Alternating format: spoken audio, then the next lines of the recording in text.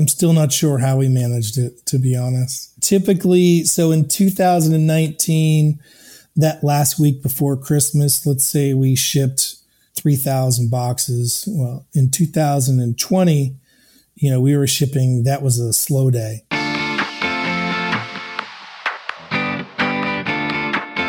Welcome to Shopify Masters, the weekly podcast brought to you by Shopify, your companion for starting and building a business. I'm Shuang Esther Shan, and this week we are chatting with Mark Murrell, the founder and CEO of Get Maine Lobster, the direct-to-consumer purveyor of fresh seafoods sent straight to your door. In this episode, we get to learn how Mark and his team are able to ship lobsters and keep them alive in the mail, how they experiment with paid ads and content marketing, and how they multiply their business size, all the while facing logistical challenges. Before our show, I wanted to share some exciting news with you. This Thursday, we are launching a brand new 6-part mini-series featuring Shopify's merchant in residence, David Gaylord, the founder of Bush Balm, the makers of skincare for everywhere. This special show will be the first time that we are diving deep into all aspects of a single business. David will not only share strategies that brought success, but also failures that almost costed him the business. He digs deep into financial planning, product development, and how they grew from a $400 investment into a multi-million-dollar business. This mini-series will be delivered to you on Thursdays for the next 6 weeks, and if you'd like to watch the Bush Balm mini-series, good news, we also launched a YouTube channel for Shopify Masters, so you can find the link in the description. Looking forward to seeing you there. Now let's virtually teleport to Maine.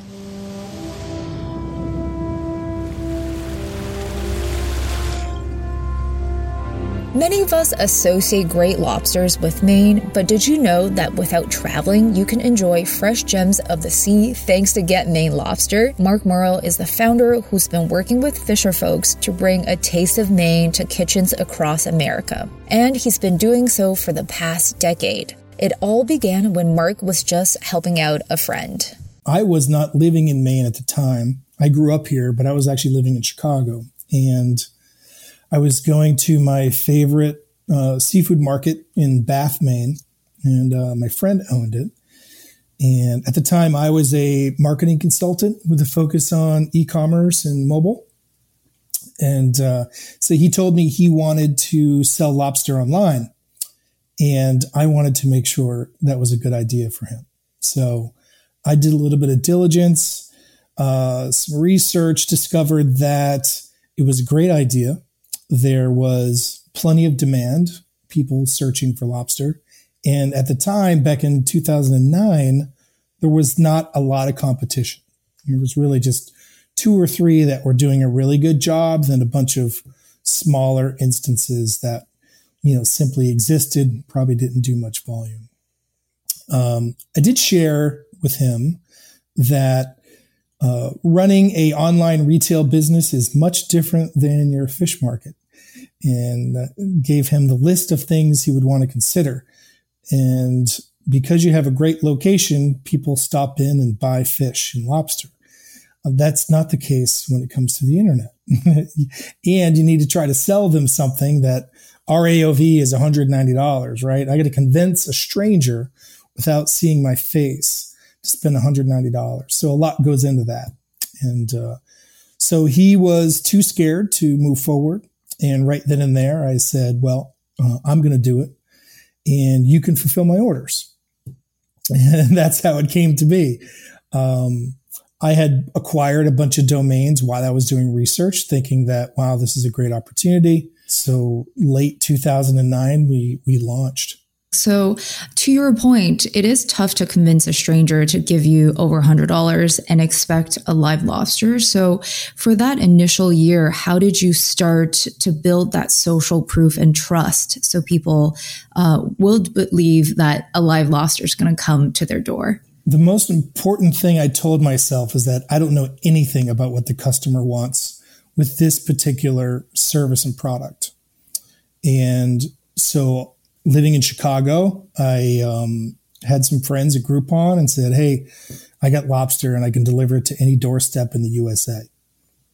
You want to do something? So we were the first lobster company on Groupon. And that was my testing, because this was bootstrapped, right? I didn't go out and get investors. I just put my own money in. And I let Groupon do all the heavy lifting, and then I chose to listen to what the customer wanted. I designed a couple packs, because I've had lobster dinners before, and I have a degree in creative writing, so I'm pretty good at telling a story. So I just put the two together, partner with people like Groupon and Gilt for the first few years, and really just listened and iterated and fixed problems as they came up and tried to be proactive in communication. And because receiving lobster at your house is daunting. How did it get here? What do I do with it now? Because it's different, right? It might be the only food that arrives alive. Mm-hmm. I can't think of another right now. So yes, to that point, how did you go about figuring out the shipping part? That's something that I think all of us want to know. Shipping's been happening for quite a while. The number one thing is no lobster is equal, right? So you can come to Maine and you can get what's called a soft shell lobster, not for a good price today because prices are high, but typically in the summer you could buy a lobster off the wharf walking up for like, say, $5-6, right? But that lobster is not strong enough to make it to Los Angeles. So we buy a Primo lobster, which has a harder shell, stronger, and spry, right? So soft shell lobsters are very, very weak. And once you take them out of the water, they're probably going to die within, 18 hours. So the first thing is selection. You select the strongest of the catch. Next is they engineered a box that is slotted. So you put the lobster tail down, claws up, right? And that keeps them from moving around and getting shook because you're handing the box over to FedEx or UPS. You have no idea what they're going to do to the box. Prior to going in the box, we reduce their core body temperature. So we put them in a lobster tank that's even colder than the main ocean. This gets them in a, docile, dormant, almost hibernation state. And then we pack them with gel packs and a moisture pad so they can have a little bit of seawater on the journey. But most importantly, a strong lobster is very resilient and has been known to live outside of the ocean for anywhere from 2 to 3 days. Wow, that's so cool. Yeah. Did you do some test runs, and how long before you were confident to ship out these lobsters? Luckily for me, I've always been partnered with somebody that's done it before. So the fish market, the only reason he wanted to get into the online game was because people were calling him and he was putting lobster in a box and shipping it with success. So he knew that if I want the lobster to survive, I got to pick the most spry, the most primo. So he had that experience already. And then when we grew out of his location, now we do it ourselves. We have our own facility. And it's like nothing. It's like, putting a sandwich into a plastic bag for lunch, It's very easy for us. It's very impressive. I did wanted to ask, so you gained this initial group of customers with partnerships with Groupon. How do you then transfer them over to your own site and turn them into return customers? We started with email. So we had a CRM and we started emailing them offers directly, saying, hey, we caught too much lobster and we need to ship you some. Here's a good deal. That was our first stage. Then we started doing Facebook and Google. In the beginning, not a lot of success, really high marketing cost, not a huge return. So then we just got better at it. And then finally we went to Shopify Plus, which had all the bells and whistles that would not only help us be attractive, but also convert and increase cart rate and all that jazz. So, where we were from the beginning to today is like night and day as it relates to the platform as a whole. For those initial iterations, spending social ads on Facebook or optimizing your search with Google, what kind of changes did you make to tweak to understand and get better performance throughout the years? It's audience and creative, right? So obviously the headline and the hook have to be great. There's got to be some kind of offer unless you're, a well-established brand, but creative in the audience. So we really focused heavily on audience. So our first really successful audience was displaced New Englanders. So we looked at people who were raised back east or spent college back east, and now we're living far away on the West Coast or in the Midwest, far enough away so that lobster wasn't readily available. And then we just really worked hard on our creative, started investing in video. That really helped a lot. And then, great headlines and hooks, and then get them over. And we worked really hard on getting them to opt in to our list because we knew that our product type might not be one of those, I forget what you call it, but impulse buys, right? This is a well thought out, hey, I'm going to feed 4 for $180. I can't make this decision right now, So if we capture their email, then we can nurture them along and we can tell them, hey, this is who we are. We've served X amount of people. Here's what Susan said from North Dakota. She loves us, really focused on getting a lot of, customer generated content so that we could share that with people. Facebook was a great tool because we had really high ratings. I mean, we bend over backwards for our customers, and the word of mouth, really helped out a lot, but also we would have really great reviews. I love the fact that you initially went after that nostalgic crowd, and I'm sure through their interactions and their experience, they'll tell more of their friends and et cetera. So that's very cool. Yeah. Yeah.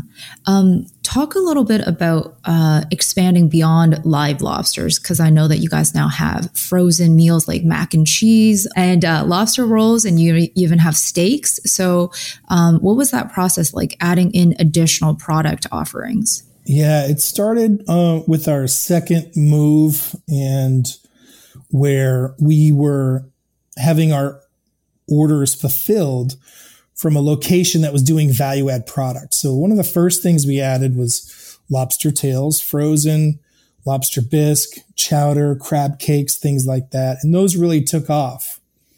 And then we started working with a commissary saying, we want to build our own products. We got a couple people that are, really good, chefs, have great recipes. Let's make our own mac and cheese and it'll be awesome.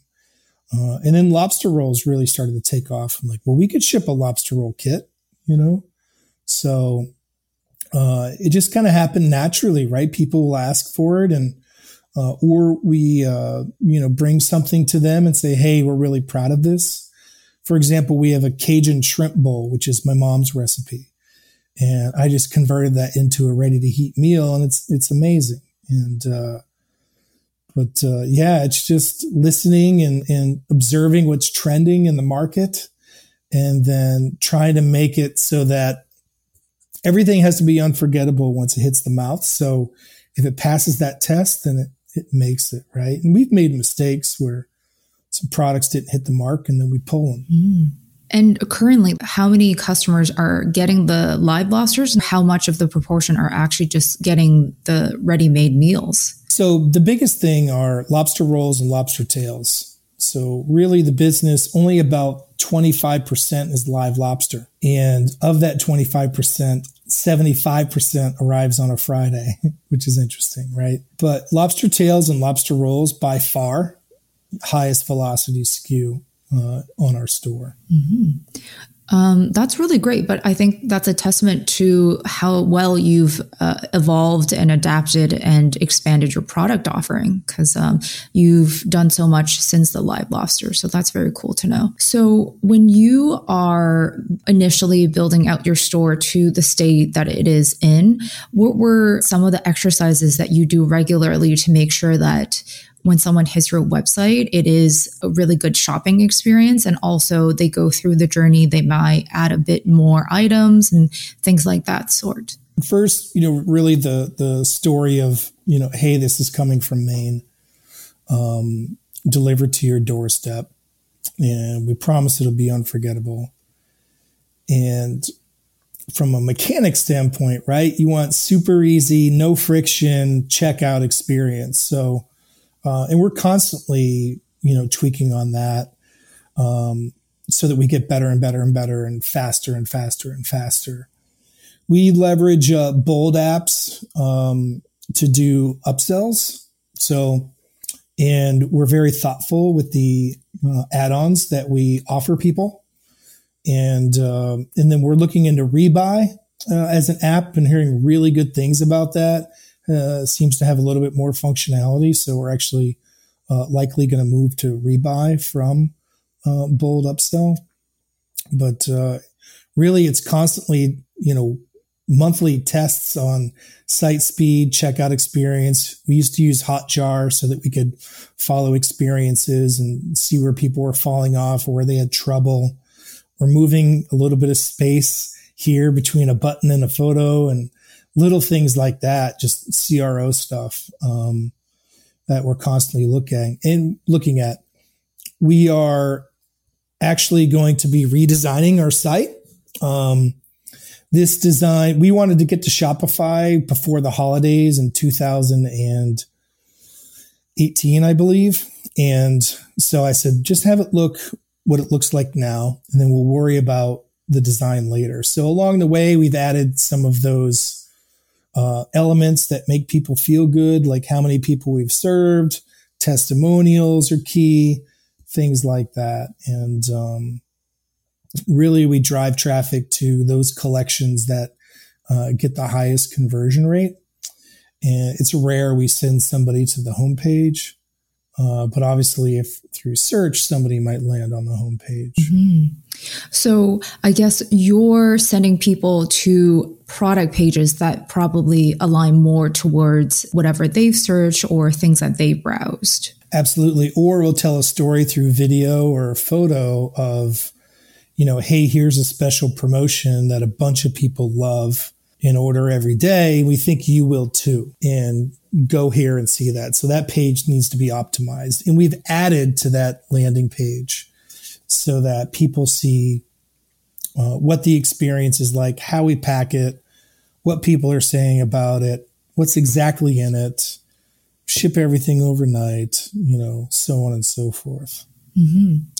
I do want to talk about investing in content and video, because I think it's one of those things you invest and the result is not super immediate versus something like paid. You can put in more dollars into Facebook and there's somewhat of an immediate result. So how do you reconcile this balance when you're looking at your budget to invest in social spend versus content and video? Yeah, well, there's a shift now, right? So since the iOS 14 update, content is more and more important. So telling the story in a very short period of time is an art. And then what you're showing is the science, right? But we know that when people look at something, we can track those actions and then iterate it to get the optimal action that we're looking to get. Right. So a video that's 15 seconds could start with, Susie from North Dakota, opening her box and then cooking it and then feeding it to her family. And then we have an A/B test of a video where Susie's just eating with her family and then smiling in the background while she's cleaning a dish.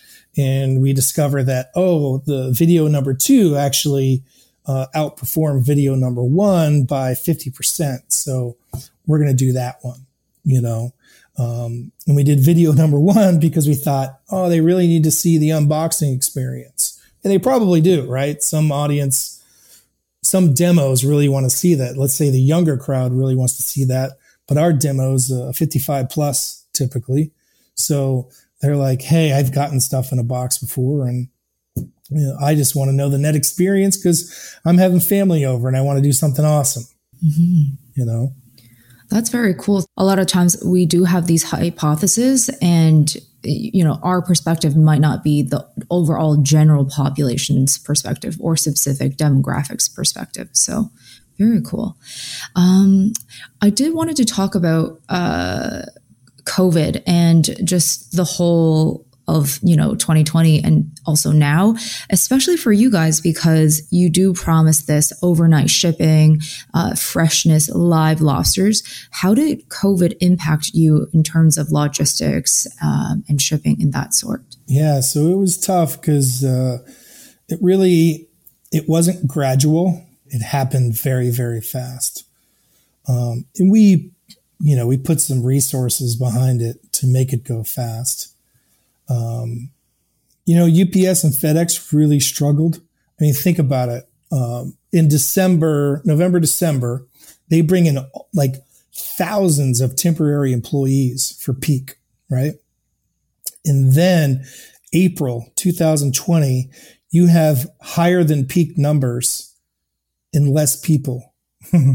So what they accomplished was amazing. A lot of stuff was late.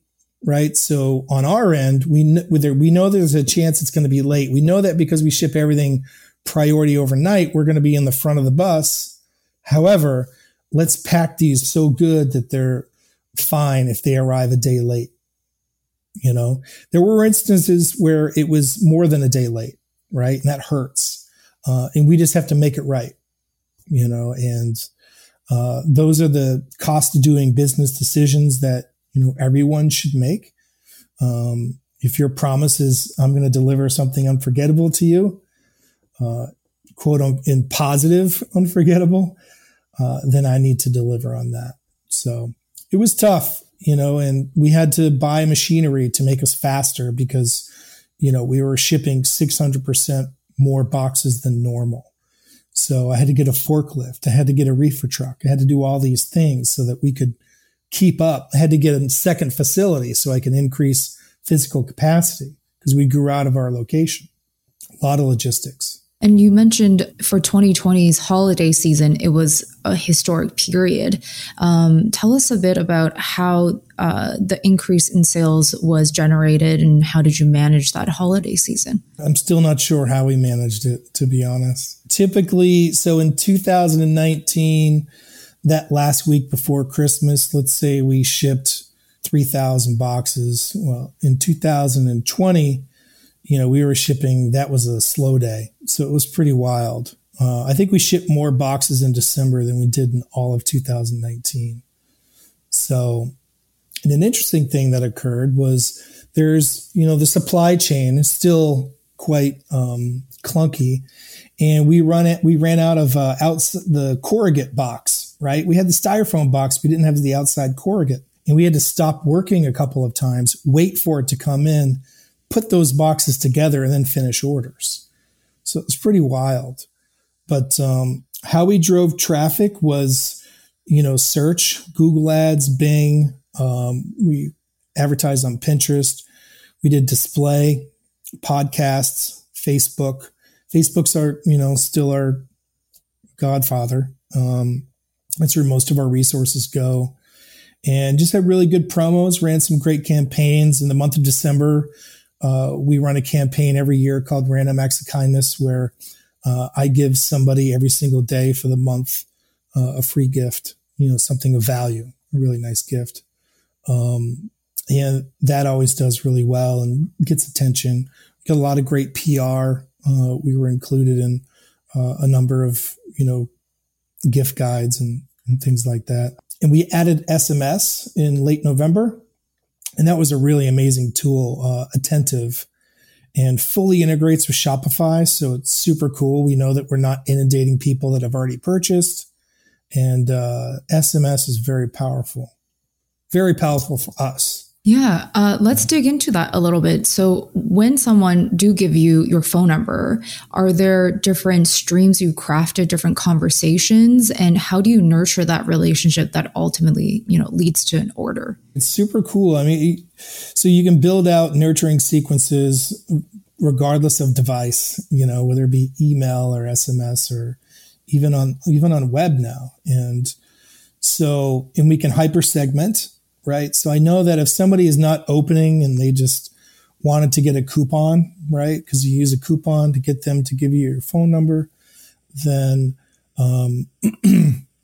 then they're one and done, right? Or they got the coupon, didn't find value for themselves, right? And then they either opt out or just ignore. And so then we want to make sure that we're always sending to people that are engaged. For example, our email list is probably 400,000 people, but we don't email 400,000 people, right? We try to only email those that are engaged. And then every now and then we have these segments of people that not engaged, but has potential, right? Or non-engaged, no potential. And that's okay, right? We're not, it's expensive and, or it's daunting, right? One or the other. So we got two things going against us. We're expensive and it's scary. So it's a certain type of person, right? Adventurous, that's really going to go after it. So we have that in mind when we're designing any sort of nurturing sequence to bring people along. Mm-hmm. And what about Pinterest? Because that's not something I would think a lobster company would want to advertise on. Pinterest is weird. Some days we get, 6x ROAS, and then other days we would get like less than 1. But we stay there and trying to figure it out because I know that Pinterest, our boards get a lot of views. I think we're getting well over 100,000 views a month on our boards. So, why not advertise? And I think there's potential there. Will it be a Facebook for us? Unlikely, but I know that Pinterest is pretty powerful for others. But it's too sporadic for us to do any big investment, but we do like to keep some investment there. Mm-hmm. Okay, amazing. And I wanted to ask about the relationships that you have to manage, because it seems like there's people who have to go out and fish for you.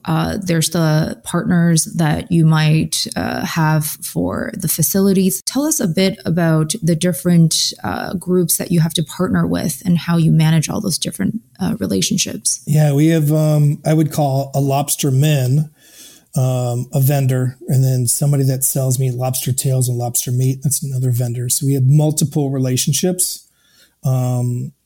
We had one relationship in 2020 where I was like, listen, just fill my freezer and fill my tanks and I'm going to sell it. And we did fulfillment for them as well. So together, we were, quite busy and just kept the freezer full and kept the tank full and just went. And then as we got used to it, and normal came back, we have other vendors that we use as well. So, managing those relationships is hard. The lobster industry is, a wild one. And, for example, we ran out of lobster meat for about 2 months this year, which was really, really difficult. And we couldn't find any Maine. We would buy whatever we can get. A lot of it was Canadian, which is still good quality, right? Maine, most sustainable lobster fishery in the world. But every now and then, I have to buy Canadian. Lobster tails, certain sizes that are really popular weren't available. Fishermen weren't going out because the weather wasn't great, or a variety of reasons. So it's interesting when you're dealing with this organic being that, resides on the ocean floor, and you have independent lobstermen who are bringing it in, and then you have wholesalers and processors that are converting it into products like lobster tails and lobster meat. And then I take that product and sell it, or then I convert it again. So super interesting. But we have some lobstermen that we buy direct because we're right on the wharf. And then we have larger wholesalers that we buy from as well, who have more access, than we do. So, but that's an art and science too, right? Because the price of lobster at our wharf is different than it is at a wharf, say 30 miles north. Gotcha. I did also want to circle back a bit about your experience, because you did say you were in Chicago, you were in marketing, completely different field. You didn't have any fishing experience or trading experience. What was it about this idea that made you want to leave that life behind and start this business? I don't know. I'm curious and like challenges, and I have done this before. I've launched other businesses, and, 80-20 rule, right? 80% failed, 20% were successful. So it's just kind of in my DNA, and I saw an opportunity and I wanted to see it through because I grew up in Maine and I'm here now. I love the idea of sharing a little bit of Maine with people. Yeah, it was a challenge. Right. And I wanted to see what I could do with it, in reality, so that's really it. That's a great question. I actually haven't been asked that before. Really? And I never really thought of why. And I was like, I did it right on the fly. He said no, I said yes, and just did it, just like that. Super quick. It is quite a long pivot, right? Because you had to move. It's now over a decade, and now your life, I'm assuming, looks completely different from the Chicago days. It does. It looks very different, right? I was downtown in a 55th floor of a high rise and urban life to, now I live in rural Maine near Portland, which is a really cool city. But yeah, life's a lot different. Wouldn't trade it for the world. Have zero regrets. Maine's a beautiful state. Lobster is an icon, and I get the opportunity to be a part of very important celebrations for people all over the country. And last year, the uncertainty was the biggest thing, right? And it was scary. Nobody knew what was going on. So if I could be a little bit of comfort, even if it's for 2 hours, that was awesome. Our life was totally different, than a lot of people. And we were nonstop, for well over a year. And now we're used to the volume, right? Plan to be actually doing more than last year. So now we get to think about, all right, how do we up level what we've been doing? We had a year where we just had to survive and serve. Now, how are we going to up level the brand and the experience that we deliver? So that's what we're really focused on right now, is that part of it. And that's why we're redesigning the site, looking at packaging, looking at all those things. Because we brought in, I think, like 35 to 40,000 new customers last year. So that's amazing. Let's do it again this year, and let's up level the experience for them. So then they just cannot resist sharing, what they got for an experience with people that they care about, and that's just going to help us grow. I do wonder what your thought process was during COVID, because I think your model is very COVID proof in a way, because people are not going to markets or farmers markets, grocery stores. So this is completely COVID proof to get a lobster shipped to your door. But on the flip side of it is now everybody's just worried about the necessities, and they might not think about celebratory meals. So how did you feel in those early months? It could go either way, how your sales were trending. Yeah. So fun story. I have a financial advisor that acts like our CFO, and, we have a meeting every other week, and she says, "Hey, we have to have, the talk. We might have to trim some fat." And I was like, we should definitely go through that process, but I have a feeling we're not going to have to do anything. And I had ran some experiments because I thought that, box velocity was creeping up a little higher than normal for March. So I ran a couple experiments, and I was right. And I said, let's go through this process. However, I think we're going to have the opposite effect. And so once those experiments proved true, then I told our agency, I go, there's no limit to what you can spend. Wow. As long as the CAC isn't here or less, do whatever you want. And then it just, it exploded. So, yeah, that's very bold. I think that echoes a little bit of you having this idea and like going through with it as well. Like you're really betting on yourself and also believing in this model. So, yeah, all those are very true points. And one of the things that I would say to the team, because April was probably the most difficult month for us, even though December was busier, because we had limited people because of COVID restrictions. But we did April, typically one of our slowest months. And I think we did quadruple what we normally do in December. So it was wild. But I just would tell everybody and myself, like, things work out for us. There's magic behind us. It just always works out. And it always has. So I think we're either blessed or we have like a guardian angel, or I get some magic in my back pocket, something. But I got an amazing team that is just right along with me and ready to rock and roll. Amazing. I do want to ask one last thing is, I guess like the reaction of your colleagues, friends, and family back in the day when you said, I am going to leave and I'm going to start like selling live lobsters online. Like, what was their reaction? Did people try to talk you out of it? I don't think anybody did, because, I'd had a couple other hustles. So they were kind of like, oh, here goes Mark again, kind of thing. And I actually lived in Chicago for 4 years while running the business and running my consulting company. I finally closed my consulting company after 2 years. And so there was a transition period there. But then it got to the point, and it was sad, right? I still go to Chicago.